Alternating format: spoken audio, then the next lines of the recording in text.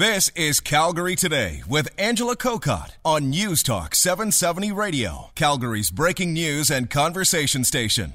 I'm Angela Kokott, live on location at Roosevelt Food and Drink as our patio tour continues. And I want to find out more about the story we've been hearing on the news. We've told you that there was a 4-vehicle collision in the southeast. One person has been killed. Gary Bobrovitz is a reporter with Global Television. He joins us today. Hello, Gary. Hello, Angela. How are you? I'm well, and so sad to hear that someone was killed earlier today in this collision, but you've got to give me more details. So exactly what happened?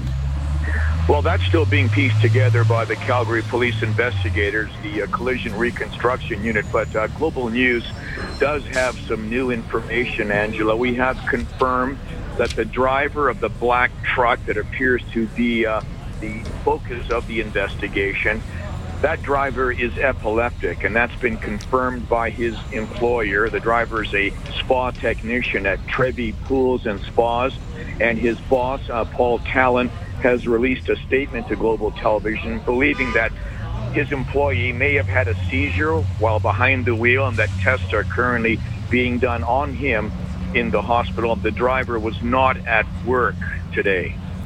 So, Gary, we've got 4 vehicles involved in this, and where exactly did it happen? Well, it happened at 128th Avenue and 46th Street Southeast. For people who are familiar with that neighborhood, it basically is right in front of a large mall. The action basically started on the street, but it all ended up in the parking lot of the superstore there. You can see from our aerial photographs that we'll show you at 6 o'clock that there are 4 vehicles, 2 black trucks, a red car, and a silver car. And as you say, they're still kind of piecing things together, but this one vehicle, the black truck, as you say, you've talked to the boss, that the driver suffered from epilepsy. So was that the first truck that was involved in this?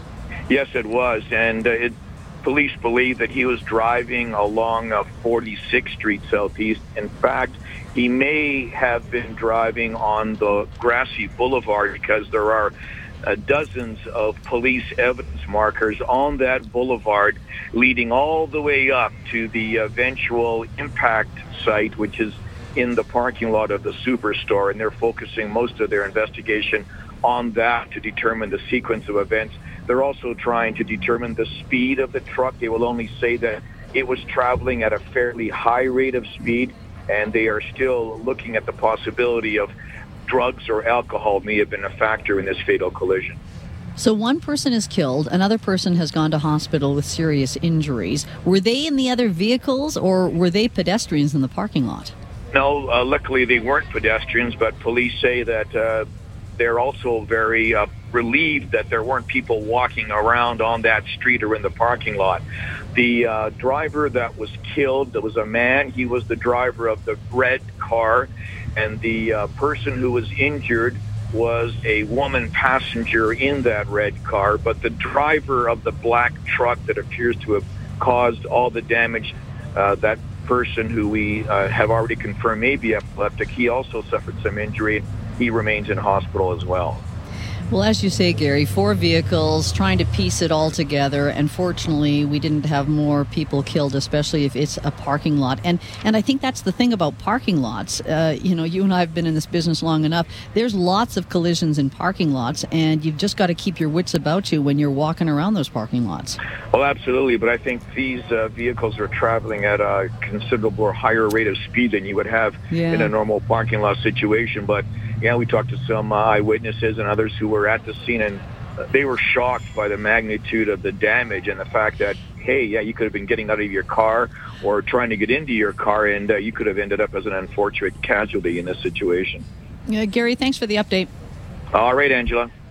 Global Television reporter Gary Bobrovitz, and of course, he'll have a full report on Global News at 6 o'clock tonight. It's 5:21. Calgary Today with Angela Kokott. Weekdays at 3 on News Talk 770 Calgary.